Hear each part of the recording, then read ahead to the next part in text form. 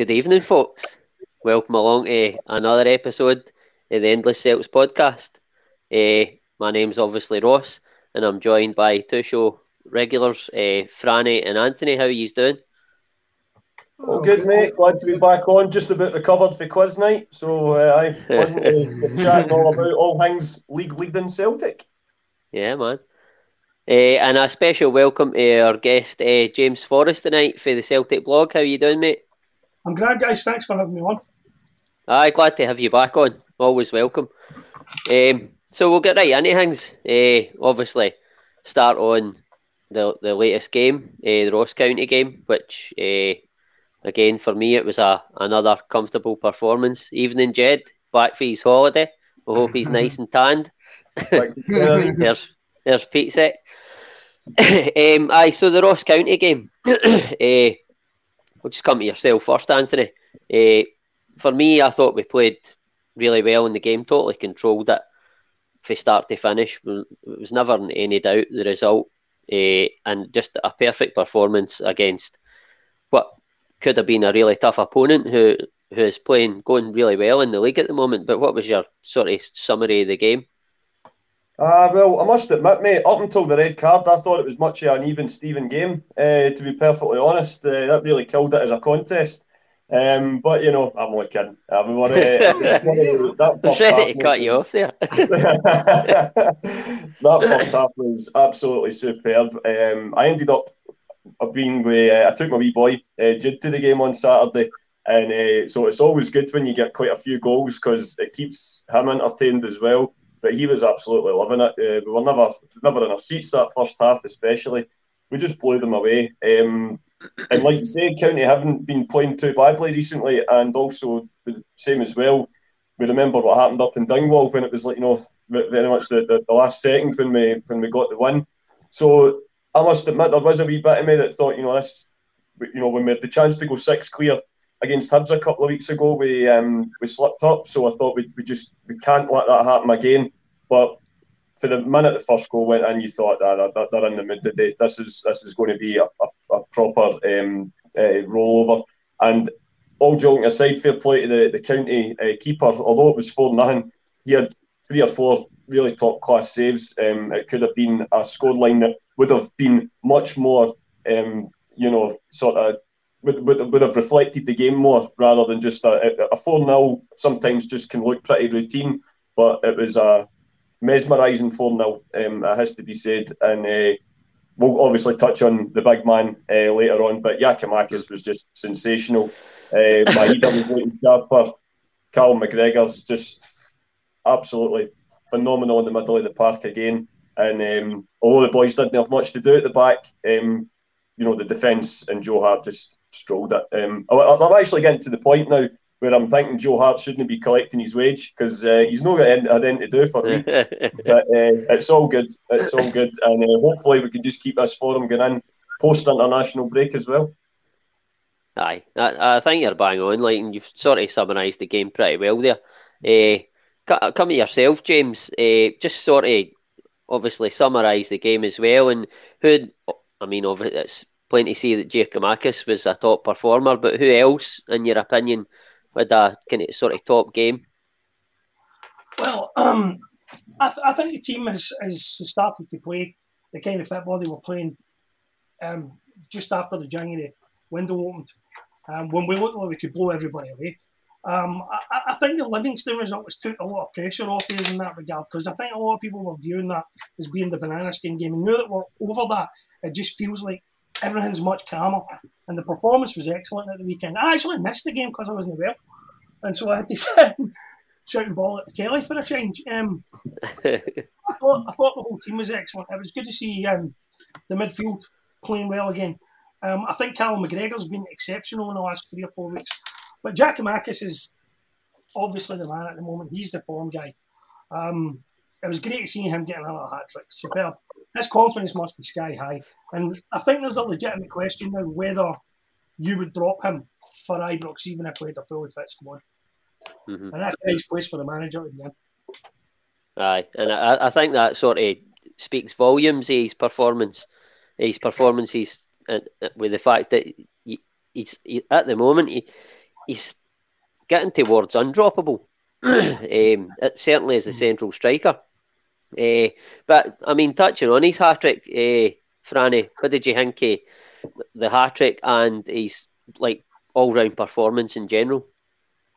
His all-round performance is really good. Like I've been saying, his confidence, he must be flying. He scored obviously a hat-trick in his previous game, and then follows out with another hat-trick. I really like the second goal, just how the instinct to just adjust and direct it to the right-hand side away from where defenders were and stuff. And then the first goal is like Jota just hangs that cross up, and there was only one winner. Giakoumakis was winning that. Nobody was stopping him doing it. The penalty was much like the Livingston one that he missed. It was quite a lazy looking penalty. It's just the way he hit it, but obviously the keeper went the wrong way. But I totally get if we've got a fully fit team, I don't see how you can drop him that, especially going on his performance, his 60 minutes against Rangers at Parkhead. It was brilliant that day. And, like, probably myself, I was a bit guilty judging Giakoumakis when he wasn't fit at the start of the season, but we weren't really aware of that until after the Alloa game when he said, "Judge me now, I'm fit now. Judge me now." And I'm sure it was me and Stephen done the podcast after that game. And I was like, well, if he can get 10 goals in all competitions, it'll contribute massively to the end of the season. But he's on 12 now.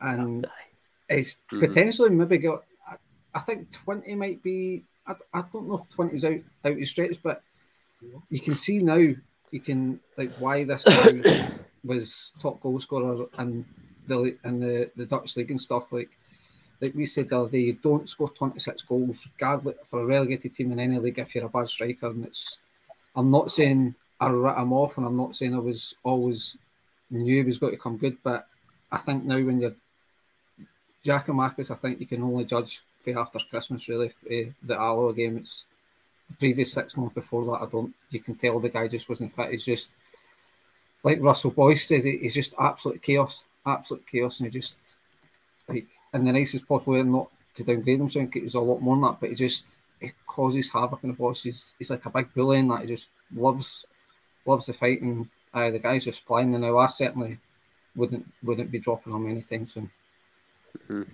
I agree with that, and I mean I think he's much more than just a big like ram. Aye. But I mean, I just want to say that like welcome along to everybody and stuff like that. But I'm going to do my best to try and keep up with the comments. But multitasking's no my forte, so apologies in advance. But moving on to like the sending off, Anthony. What was your thoughts on that? What do you feel it was a sending off? For me, I think. Sorry, for me, I think it was a sending off. I think there's absolutely no doubt about that.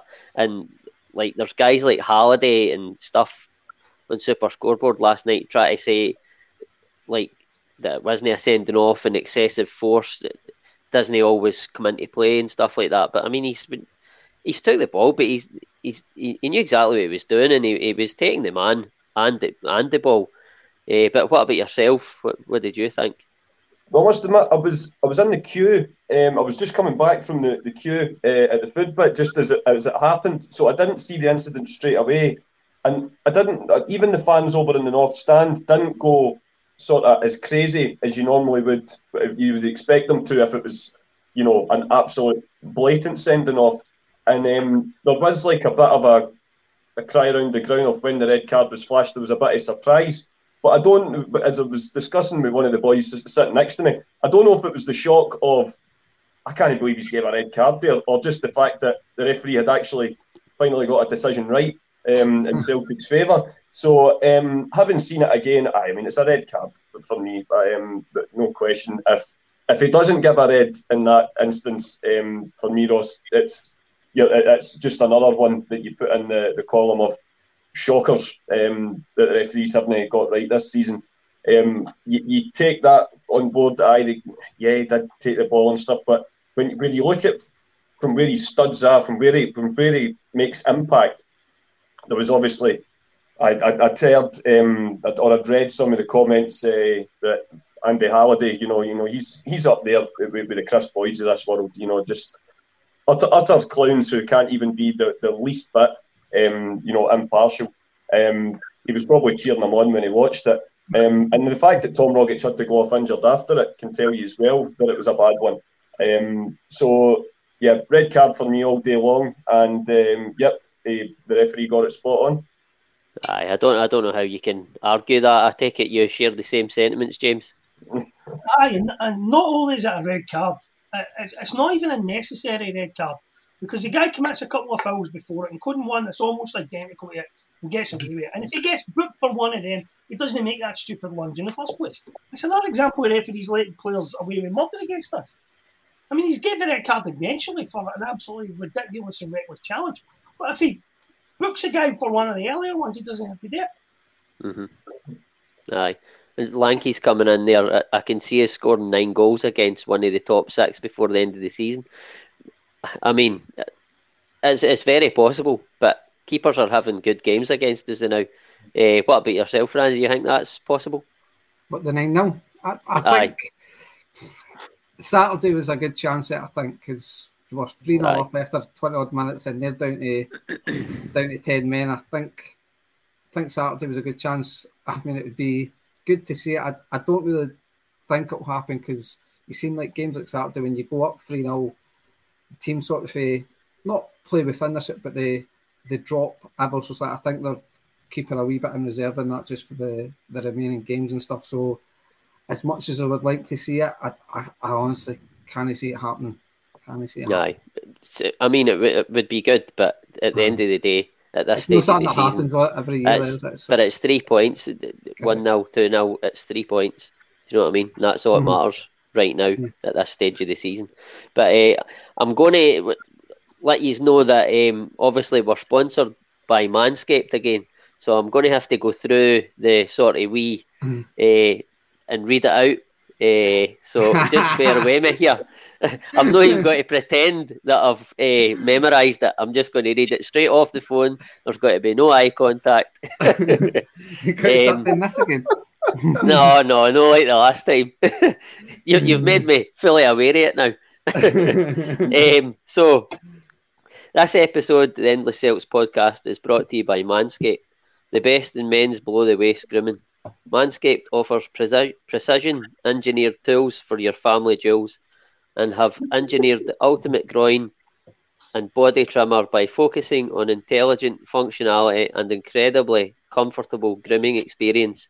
Their 4th generation trimmer, the Lawnmower 4.0, has now launched all over Europe and features wireless charging, a cutting-edge ceramic blade to reduce grooming accidents, and comes with additional guards sized 1 to 4 to fine-tune your trim. And thanks to their advanced skin-safe technology, you can now feel confident shaving your balls. So join over 4 million men worldwide who trust Manscaped with this exclusive offer for you.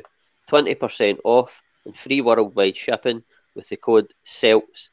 That's CELTS at manscaped.com, and the link's in the description below. Well, thank God that's over. Tell you what, son, Del Boy himself couldn't have done it better. I'll tell you, there's some mighty big words in it. But anyway, off the tongue, does it? Demonstration, right? What's that, James? I say it's a matter of time before they ask for an on-air demonstration. We'll get Anthony to do that, aye. The little ball cup. Anyway, moving swiftly on. So I want to move on to away from the game as sorts and move on to Big Julian. He's a guy that I rate, and I think had he not got the bad injury, we might not have seen Carter Vickers in this Celtic team. They might not have went for him. But now it's at the stage where I don't know how Julian gets back into this team. And my question to you, Franny, is: do you think, it's probably depending on the Carter Vickers situation, but Do you think that he could be departing us in the summer? Or do you think there's still a place for him in the squad? I would say there's still a place for him, but I don't think he's got to stay and be like doing the role he's doing now. Much like we've obviously said, you wouldn't change the back four at all, especially the Starfelt and Carter, because you don't change that at this stage of the season, considering their record as well. But if we're going into next season, say we've, fingers crossed, we've signed Carter Vickers, I think Julian may look to move on then, because again, why would you break up Carter Vickers and Starfelt? As much as I think Julian looks an Ange type player, like he's great on the ball, can pass it along, just everything about a modern day sort of a defender, I feel like. So for me, I think he would fit great into the way Ange wants to play. But the guy costs $7 million, probably on a decent enough wage, and he's at, 29-30. If we send Carter Vickers, I honestly don't. Maybe Ange will maybe want him to free up some wages to get somebody else in. I don't see him hanging around if he's got to be playing second fiddle. But he's a player I really rate because he's got a presence. He's for a scoring defender, he's actually pretty decent as well. So he has got attributes that I think would be beneficial. But it's one of the like you say. I think a lot's got to depend on Carter Vickers really. Well, there's Ian McIntosh. He's saying don't split up the best defence in the league, and I mean, and then he's coming in again saying I think Celtic will want Julian off the wage bill. But I mean, I'm not saying right now split up that defence. That's just madness. You wouldn't do that at this stage of the season. But for me, if Carter Vickers doesn't stay, then there's definitely a place there for Julian. But it's all ifs and buts now. We just need to see what the summer brings. But what about yourself, James? What's your thoughts on Julian at the minute? I don't know how long's he got left in his contract. Is it only a year? Unsure. As you say, if Carter Vickers goes, then there's no way you can let Julian go as well. No. But I think Julian's a great squad player to have regardless. The question will be whether he's not going to be guaranteed to play every week. But I probably think Christopher Julian will challenge for a place in this team regardless of who else is on it, I think. Absolutely, aye. I agree with that. What about yourself, Anthony? It's a bit of a conundrum, to be honest, Ross, because I think of the three, and yet maybe even four if you include Stephen Welsh as well, I would put Carter Vickers at the top. I would say he's the best of the four. So it's a case of, and if we let's talk positive and let's say that he does sign on a permanent basis, you're left with the sort of who do you put alongside him? Now Starfelt and Julian actually have got different qualities. I think Julian is better. He's more of a goal threat for a start. He's obviously scored a few important goals for us. You obviously think of the ones in Europe to start with, and the winner against Rangers in the Cup. What he does have a tendency to do, though, is against the teams, let's be respectful, call them the bottom six clubs, when perhaps the strikers tend to get a little bit more physical and tend to be a bit more verbal. He has been known to get a bit over emotionally invested in the game, and that can cause him to make silly mistakes. Yeah. Whereas Starfelt can be prone to, but he's great on the ball, and he kind of strides over the pitch. Even alone that brief cameo he made against Raith Rovers, it just looked like he just slotted right back in like he'd never been away. You got to appreciate who we're playing, of course, but I still think he would do that against most teams in the SPL and against a lot of teams in Europe as well. Starfelt, on the other hand, can give you the bit of the jitters in a lot of games. Sometimes there is still the odd pass that goes astray and whatnot. Having said that, in the games where the nitty-gritty games, he'll put his head in where it needs to be. He's absolutely fearless. I mean, there's been some games this season where you'd think he'd rather get brain damage than have a ball than not win a header. So, like I say, I'm probably going off on a long thing to say, I don't know, to be honest. Personally, if we can, you would like to think with the monies that we would make, whether to win this league and then qualify for the Champions League, that the money would be there to keep all three of them. Time will tell on that front, but I just think it'd be a fantastic competition between them all. And I include Welsh in that as well, because I think he has come on leaps and bounds. He showed a lot of promise last year, but he was obviously thrown in at the deep end in a season that where anything could have went wrong, it did. He's obviously not featured as much this season for obvious reasons, but when he has, I think he's come in and done well as well. So you've got 4 top players there competing for 2 slots, all things going well. So, yeah, to sum up, yes, I would keep him if he wants to stay. I think it's a no-brainer to keep. Were you got to say something there, James? No, I liked what Elfin said in his comment there about if he's in his final year of his deal, would you get an offer that would be worth losing him for? I don't think you would. I think that's a fair comment. I know I was going to touch on that actually, but I totally agree with that as well. But I think it's a no-brainer to keep Julian. It's whether he wants to stay, but he's not going to want to stay, I don't think, and play the role that he's playing just now. But that's down to him then to knuckle down in the training, show the manager what he can do. I think he's probably doing that at the moment. But again, we go back to there's no way Ange is going to split that partnership up. But in the summer, in the pre-season, in the pre-season matches, if he shows that he's a better option than Starfelt, I'm sure that Ange will go with him. But and it's a great option to have. And again, it just shows the sort of strength and depth that our squad is beginning to get. And it's just good to see. But moving on, I'm trying to keep up with these comments, but they're coming in too quickly. I don't know who. I don't know if Joe Finley's talking about Julian or Starfelt on the decision making. If it's Starfelt, I sort of know what he's saying. But I think he defends his areas well and he wins his headers. And somebody else had, I don't know who it was, somebody else had said that they feel that Starfelt's actually played better than Julian in the last sort of 2-3 weeks. And no Julian, sorry, better than Carter Vickers. Lanky 67 it was. He played better than Carter Vickers. And I don't think you can really argue with that. I think he's not put a foot wrong. He just looks awkward. I think we can all agree with that. But he's doing the right things now in a Celtic top, and you can't complain. But moving on to the... We obviously touched on Giakoumakis at length, but going forward, obviously Kyogo's coming back into the fore. He's starting to get fit again.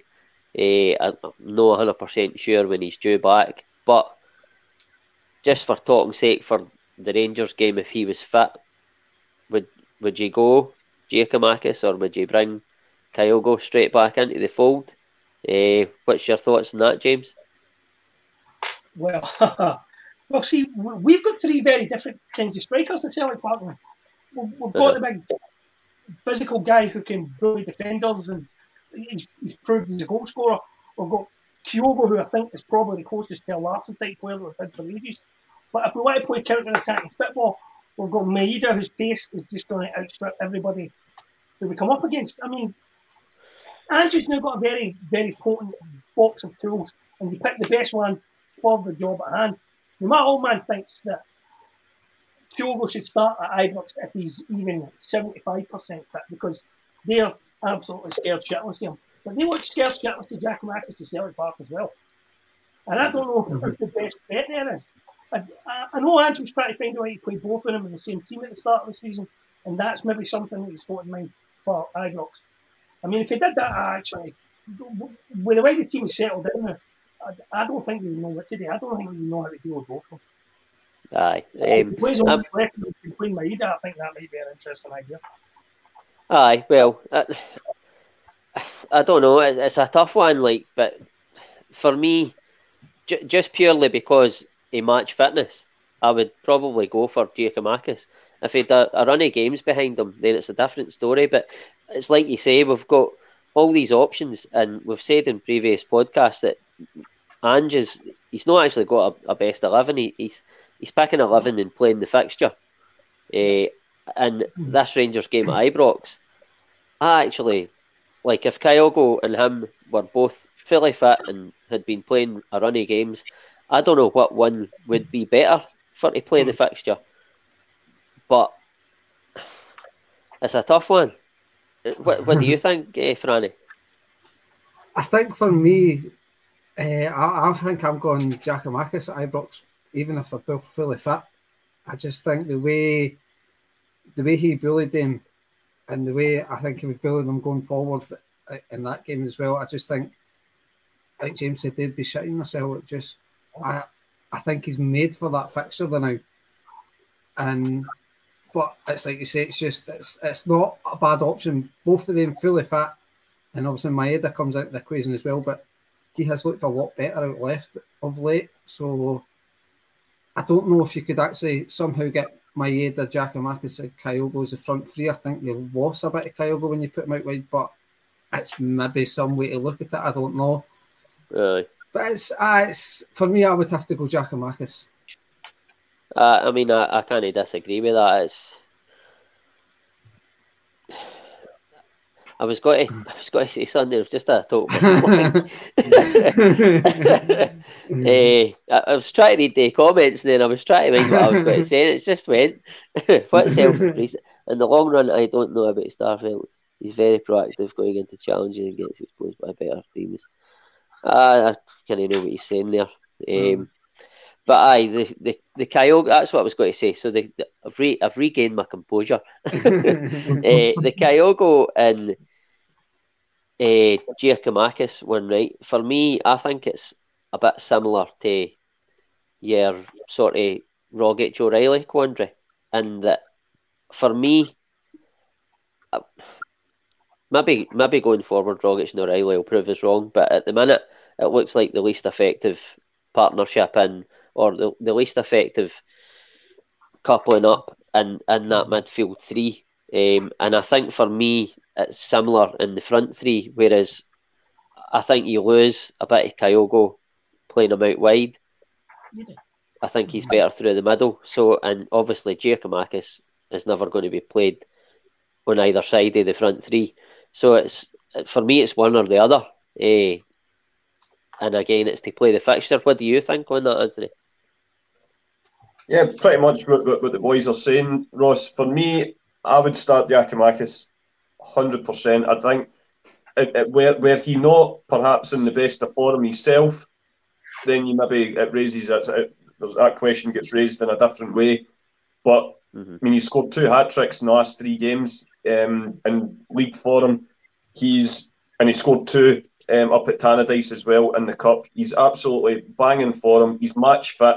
Although he didn't get on the score sheet in the 3-0 game at Parkhead, he was absolutely magnificent that night. He bullied the Rangers' defence the full game, and it was his. And of course, Alan McGregor had an Alan McGregor game, and that's what prevented him from getting on the score sheet. But it was the off-the-ball movement, which ironically we praised Kyogo so much for. Giakoumakis' off-the-ball movement that night that allowed the likes of Hatricks to get into space was absolutely superb. And I think it would really disrupt morale, or his morale for me, if at the first possible opportunity he was dropped for Kyogo, who's not kicked a ball since Boxing Day. I think if you have him bang on form, ready to go, ready to bully them in their own patch, you start with him. But if possible, if he's even as James, if he's 75-80% fit, bring him on, because that guy, or even at that kind of sharpness, is more than capable of changing a game, like we've seen in the cup final. So it's a brilliant sort of conundrum to have. But I think for me, you got to go with the guy that's in form. There was this question in similar fashion, believe it or not, was raised a few years ago, and it was the game when we lost to Rangers just after Christmas, and it was a year that we had signed Edward. So Edward was a £9 million signing. Started the season great, but he got injured about November time. And of all the people that came bang into form that day, that in that period was Mikey Johnston. And Mikey Johnston was banging for him, banging them in right, left and centre, turning defenders inside and out. And it was coming up to the game at Ibrox, and they were sort of saying, "Oh, well, you've got to who do you play between the two? Now that's the difference in quality. With the greatest of respect to Mikey, he's not at that level yet, and I think he did start. I think Brendan Rodgers started with Mikey Johnson that day, and he never picked a ball. Giakoumakis is a far, more of a physical specimen as well. For me, he's not raw. He's ready to go, and for me, it's the old saying: if something's not broke, then you don't need to try and fix it. So I'd start with the big man and have Kyogo off the bench later in the game. Aye, I mean, for me, that's probably what I would do as well. But it's as I say, it's a good problem to have. And like for me, like I've said, I don't think it's one or the other. What about yourself, Rand? Do you think it's one or the other? Do you think you can shoehorn them into playing the same team at any point? I dare say there will be games where you can maybe try and play two up top, or actually, hopefully we're not actually going to be chasing a goal for any of the games in the season, but you might want to go change up and go a bit two up top. But with Euros, it's one or the other, and like we said, we try to shoehorn them in it, and seems kind of fixed on this 4-3-3, so I don't see how you do shoehorn them in unless you're putting Kyogo out wide, which we all don't want. Aye. I think most of the comments, people are in agreement that they would go with Giakoumakis for the game at Ibrox, and like Anthony says, it would really be a kick in the teeth for the guy if he was dropped at the first sign of Kyogo being back, or even like not even had a game yet. Do you know what I mean? Just thrown straight back into the fold, and probably, well, I don't know if it's the biggest game of the season, but it's certainly one of the biggest games of the season. But it's again, time will tell. But moving on to sort of, obviously we've hit this international break now. We've got a lot of guys away. Maeda and Rogic haven't made the trip, which is a bonus. I think Maeda, it's possible that it's only tiredness with him that he's been omitted, but Rogic has obviously picked up that injury, so we hope that this 2-week layoff allows him the recovery time that's needed.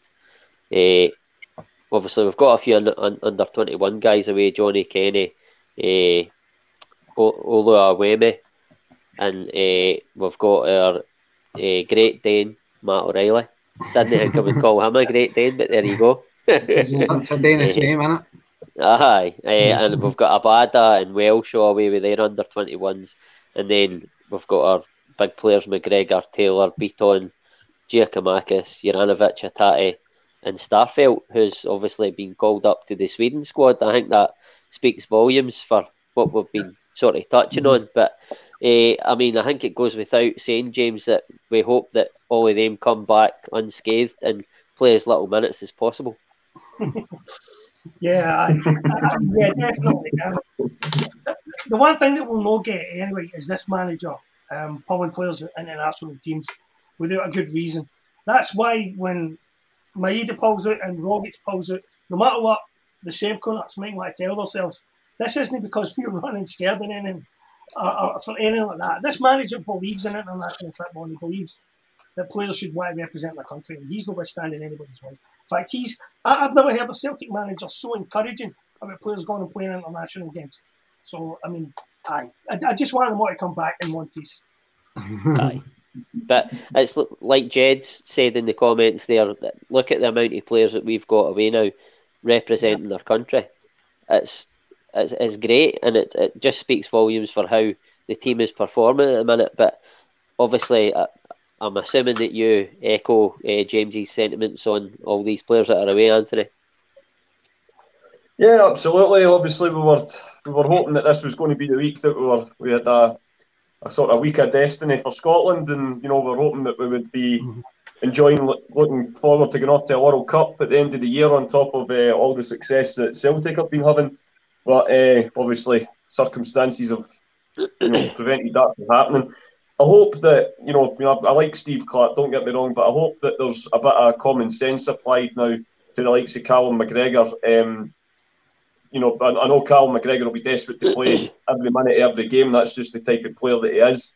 But there is absolutely no way that he should be featuring, be playing 180 minutes the next couple of games for Scotland, because they are, you know, they aren't the playoffs now. It's they are friendlies, and I would argue they're not even friendlies at the time of year when Clark can look at trying to change his system or anything like that. Steve Clark will know by now how he's going to line up when it is the World Cup playoff fixtures, I would imagine. And this is maybe just a slight experiment to see what he can move about with. But I don't think that you can, with any justification, have the likes of Callum McGregor playing 180 minutes of football. So hopefully a bit of common sense can be applied there, and hopefully as well. I mean, I appreciate that for a lot of the games, the other nations, they are, you know, the playoffs, so you have to expect that they are going to play a lot of them. But the way that this team's so fit now and raring to go, and they're on that kind of crest of a wave momentum-wise, that they'll just see it as another game and then they'll be back. I reckon they'll be raring to go. If there's a game to come back to after you're tired for an international break, it's over to Mordor and beat them on their own match.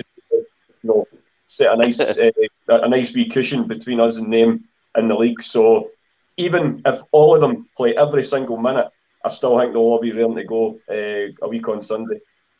I mean, if you can't get yourself up for a week on Sunday, there's no point in you being at Celtic, really, especially with what's at stake. But I mean, for that list, guys away, there was one omission, Franny, and that's Anthony Ralston.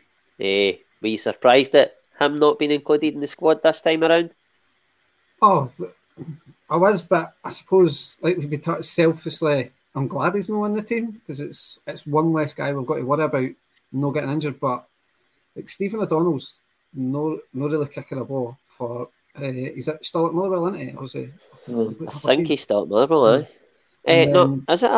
No, I think it's Motherwell. I don't know. I thought that.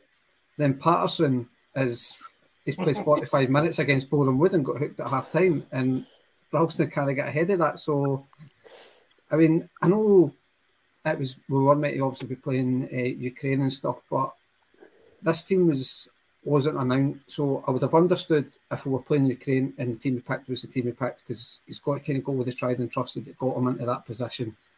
I could understand his argument in that sense, but it's a couple of friendlies, and you've got I don't really know Tavernier's numbers, but I think goal contributions, if he's no top, he's got to at least be second Ralston and goal contributions this season. So how you can't pick that in the Scottish national team, I honestly didn't know. But selfishly, I'm glad, because it's one less player we need to worry about.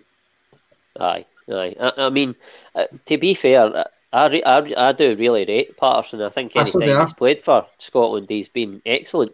But I was going to make the case there that you have to pick the guys that are playing for their club, but perhaps he's not playing. He's not playing week in, week out. So it's that sort of steps in that point. But it's a tough one. I feel for Patterson, because he's went down there and he's not getting a look in for whatever reason. But I think for all the world, if it was 16 million, I think through time, I think he'll repay that back to Everton. I think he will be a player that plays in their squad. But I think Ralston must be very disheartened when you look at it. Like when I think it was maybe Anthony had said there, like these aren't the qualifiers now.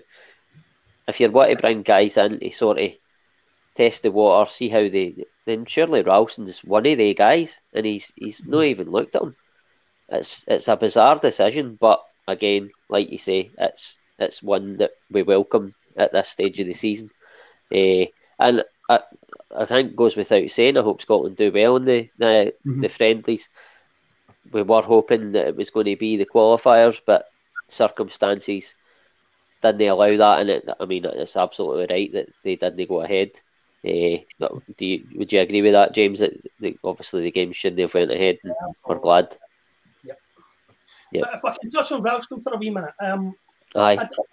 I think that I think Ralston can afford to do what he's done at Celtic. I think he can afford to be patient, because I don't think that there is a player in Scotland who showed more character than Ralston did this season.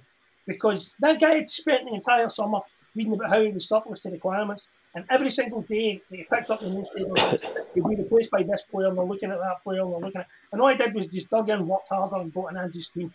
I think when he gets in the Scotland side, he'll cement a place in it, and he'll be there for years. So if he's patient, he'll get there. Aye, I couldn't agree more on that. He's got time on his side. I'm just trying. What's Joe Finlay? Anthony's right. No beating about the Scotland friendly with Poland is a lot of pish. Unless Holy Goalie is over at EndlessCelts to approach him for interview. Well, by the way, let's get the wheels in motion. The Holy Goalie on the EndlessCelts podcast. Absolutely. John, over to you, John. I'm just I'm going to move on to it's just for a wee bit of fun. I know it's a bit soon and stuff like that, but I'm sort of want to maybe touch on like our preferred starting 11 for the game at Ibrox pre the friendlies. Obviously, there could be injuries between now and then. We hope not, but just like give me what your starting 11 would be for that game right now, Anthony. Okay, Doc, put me on the spot there, mate. So the back four just picks itself. Obviously all going well that everybody's fit. The usual keeper in back four. McGregor, obviously. And this is where I'm going to say Hatate. And I'm going to say O'Reilly. Purely for the fact I think Rogic coming on. At this moment, we don't know how fit he's going to be with that niggle. So I'd start O'Reilly, but I'd bring Rogic on for him later in the game, obviously. And then front three of Giakoumakis. I would go Jota on the left and Abada to start on the right. Right. So, I mean, you can't really argue with that. Again, we've got so many options. Franny, what about yourself? I'm much to say. Obviously, there's no point talking about the back four. That's picking itself. Julian, aye, Julian. for Carter Vickers, of course. I think like a couple of weeks after the Livingston game, I would have probably put Beaton in there, but I think Hatate's kind of finding a bit of form again. So I think I would have McGregor, Hatate, but I would start Rogic. I just feel he's getting back to. I feel like I can just see a big performance for him at Ibrox once again. He likes that fixture, and the front three I would keep it the same as Saturday's front three. I would take my head out on the left, Giakoumakis and Jota through on the right. I think that would be my front three if everybody's fit. Mm-hmm. Again, I've not got many options. Exactly. What's that, Anthony? Just like we were just saying there, mate, the amount of options we've got. I mean, like you say, you could swap that front three for a whole different set of players, and it'd still be equally as potent. So it's a good headache for Ange Postecoglou to have. Aye, definitely. What about yourself, James? Hart and goal, Ralston on the right, Carter Vickers and Starfield, Juranovic on the left, McGregor, Hatate and O'Reilly. Kyogo, if fit on the left, Giakoumakis in the middle and Abada on the right. Few interesting ones there. Midfield. The three-man midfield was so exceptional against them, I wouldn't touch it. Aye. Tore them apart at Celtic Park. Aye, that's a fair comment. The interesting one there is, for me, is obviously you've went with Juranovic out on the left. Are you a fan of Taylor? I actually am, but I think Ralston and Juranovic is very hard to choose between the two of them at right back for certain games, and I wouldn't have Juranovic out of the team right now. It's really good. But Greg Taylor is definitely adequate on the left for certain games, but not this one. Aye, I mean, I sort of know where you're coming from, because there's been a number of games. Obviously, we pick our or try and predict our starting 11 each episode. And a lot of the away games, a lot of us have plumped for Ralston over Juranovic, and I don't know if it's because he's more of a physical presence. He's up for that battle, so I can't disagree with that. Again, if it happened, I would be more than happy. And it's like most choices that Ange makes, and it's not just because it's Ange. Whatever player he puts in there, they all seem up to the job. They all know their jobs, and that's the good thing about this Celtic team at the moment. And for me, I would go with Hart. I was going Juranovic, but I'm sort of on the bar now, just with you mentioning Ralston, and I've sort of made points towards it. But I've got Juranovic written down, Carter Vickers, Starfelt, and Taylor. For me, if Ralston starts, then Juranovic is out of the team because I play Taylor on the left of that back four every single time. But like you say, I want Juranovic in the team as well. So I think he just shades it for me over Ralston. The midfield three, I would probably go McGregor, Hatate, and Rogic if he's fit. But if he's no fit, then I would probably move McGregor up and play Beaton. Just to keep that bit of experience in there and try and win that midfield battle. Just protects the back four as well. And then I'm in agreement with Franny. I would go Maeda on the left, Jota on the right, and Giakoumakis through the middle. I think that Maeda's... It's excellent. I can't remember the last time we went to Ibrox when there wasn't a starting 11 that always thought that's the strongest team. That's 4 different teams in fact here, isn't it? That just, like you say, that just shows you the strength. I don't know if many guys are in the comments, but get involved, guys, and put what your starting 11 would be. I meant to say that at the start, so probably a wee bit late now. But if you are quick at time, get it in there. But I mean, for me at the moment, Maeda, he's certainly getting towards that realm of being undroppable as well. And I think he's found his best position in a Celtic jersey out on that left-hand side. Like we've touched upon before, I think facing up, he's a lot better than picking the ball up with his back to goal, but he was doing a lot of the time through the middle. What's getting said in these comments here? Ralston uses controlled aggression to a T. Rarely gets booked. Well, that's true, by the way. That is, aye. Just try to catch up with some of these. Juranovic had Kent in his back pocket in the last game. Jed says that can he disagree with that. Brown Warrior, can you imagine that place if we get a couple of early goals? Oh, they'll crumble. The fans will flip. Aye. The fighter oil will escape. Aye, the way it hangs up the now. There right now. Other propaganda. Yeah. Aye, I think. Well, if Celtic get an early goal there, I think the fans will turn on them. Oh, big time. And if we do get an early goal, it's like you say, Franny, it's going to be interesting. I know. See, to be fair to Rangers, though, in Europe, I've seen some of their games at Ibrox, and they have done well. They certainly done well against. Once they get their tails up and they get in front, the fans get right behind them.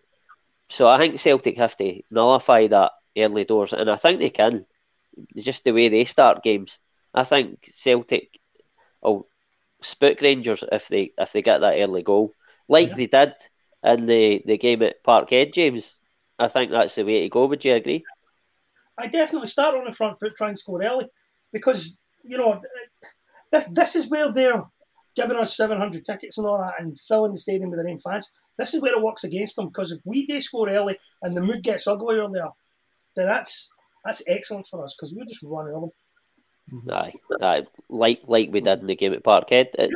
It's just come out, and by the way, there's probably no a lot between the teams, Anthony, but I think Celtic they probably edge it now, and with the options they've got going forward and the way Rangers have been defending recently, even in Europe, that game against Red Star Belgrade, if they defend like that, for me, I think Celtic exploit them and tear them to shreds. Yeah.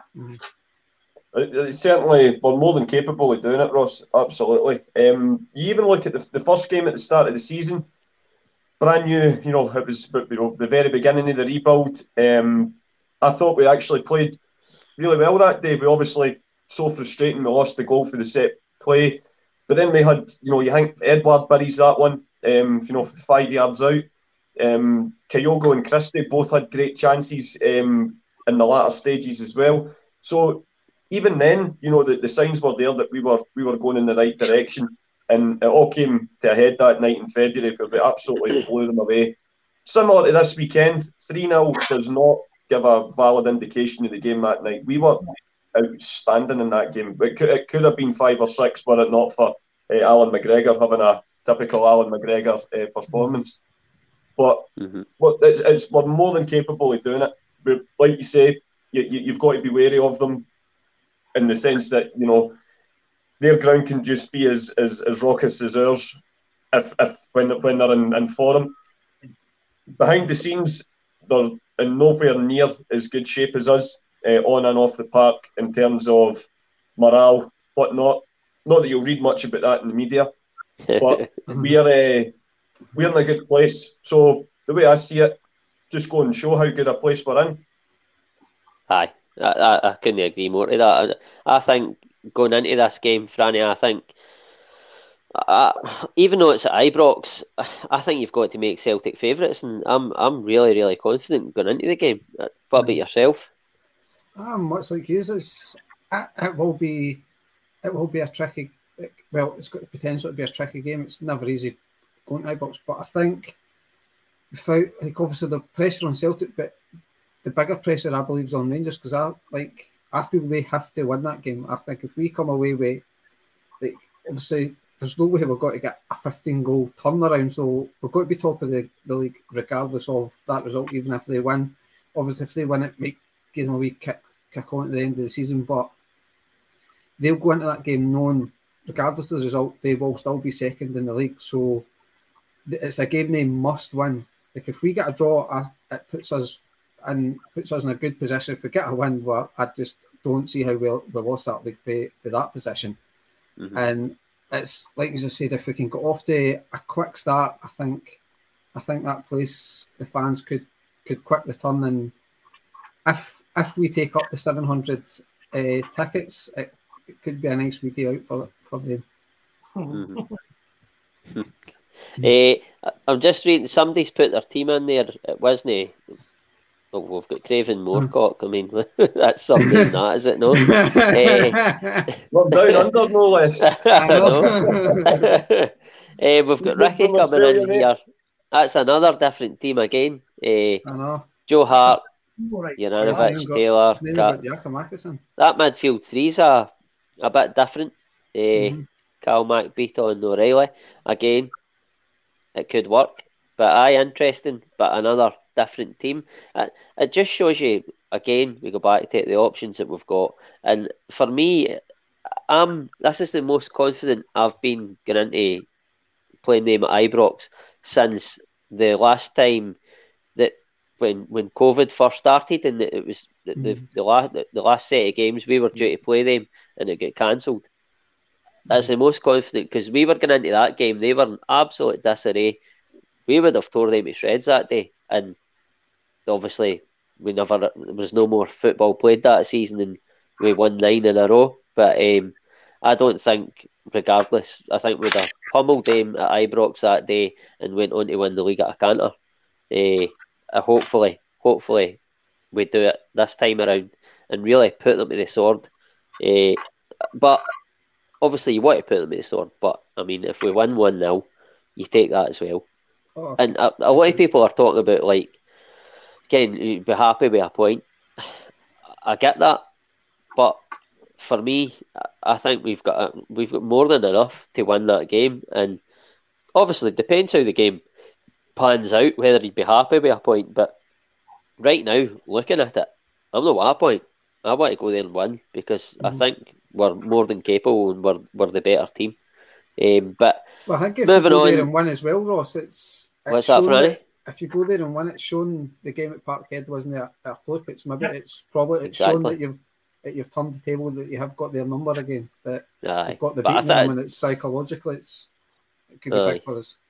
I think that there's no way that you could say anyway that, no, that I'm disagreeing with you, Franny, but there's no way you could say that game at Parkhead was a fluke. No, I know. It was too much of a gap. It was an absolute trouncing. Celtic were magnificent that night, and the game was watched far and wide because it was a night game, and everybody seen us destroying them that night, and nobody can deny it. But moving on to this, you've sort of touched on it a wee bit there. This ticket allocation thing. James, I read your piece in it yesterday. Thought it was brilliant. I couldn't agree any more with it. And I'm going to give you the floor because, although I agree with it, I'm sure you can articulate it a bit better than me. I mean, this whole thing's a fiasco now, and it's a fiasco that they made in their house. And their fans aren't dealing with it any better than ours. A lot of their fans who were in favour of this idea, when it sounded good 3 years ago, are not quite as in favour of it any longer. Some of them think that the game would have been different. For example, at Celtic Park, had they had 5,000 or whatever number of fans in it, I don't think it would have been any different. But they believe that they've lost an edge in that game. There's opinion of theirs quite divided on it. I'm actually surprised at that.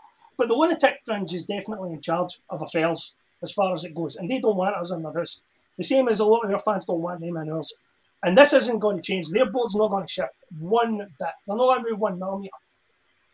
Especially at this moment in time where they can't move 1 millimetre because there's already open warfare between them and their fans. So I think this is something we're just going to have to suck up and get used to. I mean, there were some people today suggesting that we should send the 700 back and not take them. But if we do that, they'll take the 700 for Celtic Park and they'll be at Celtic Park come what may. And all we're doing is shooting ourselves in the foot. I agree. We've got a big away support that deserves to get a chance to go and see his team, whether it's 7,000 or whether it's 700. And I don't think we can deprive the team of that support at Ibrox anyway. If they think that 700 of your fans won't make a lot of noise, they're kidding themselves on, especially if they lose the early goal and the atmosphere in the rest of the grounds. Did you show them what noise 700 fans can make? So I think we take the tickets and we go there and we 700 guys who go there and have a party and celebrate. 100%. 100% agree with that. Almost 700 fans left in the ground by the time it ends. Aye, I mean, I 100% agree with that. It's like you say, that we deserve, if that, their only gain is that because they have to. But yeah. Take it, because that's what we're allowed. That's what they're giving us. Just take it and have that support there for the players, because it'll make all the difference. Just that 700, just having that noise, knowing that the fans are behind you. I know that they would know that anyway, the players, but just having that wee bit of atmosphere and that at the back of you just pushes you on that wee bit more again, because it's been proven for me. And when fans weren't allowed in, look at what happened to our team. We absolutely capitulated. And don't be wrong, it wasn't purely because of that, but it was certainly a big reason. And if we can get one fan in, or 700 fans, take it, take the allocation and run with it, and just put them to the sword, hopefully. What about yourself, Franny? What's your thoughts on that?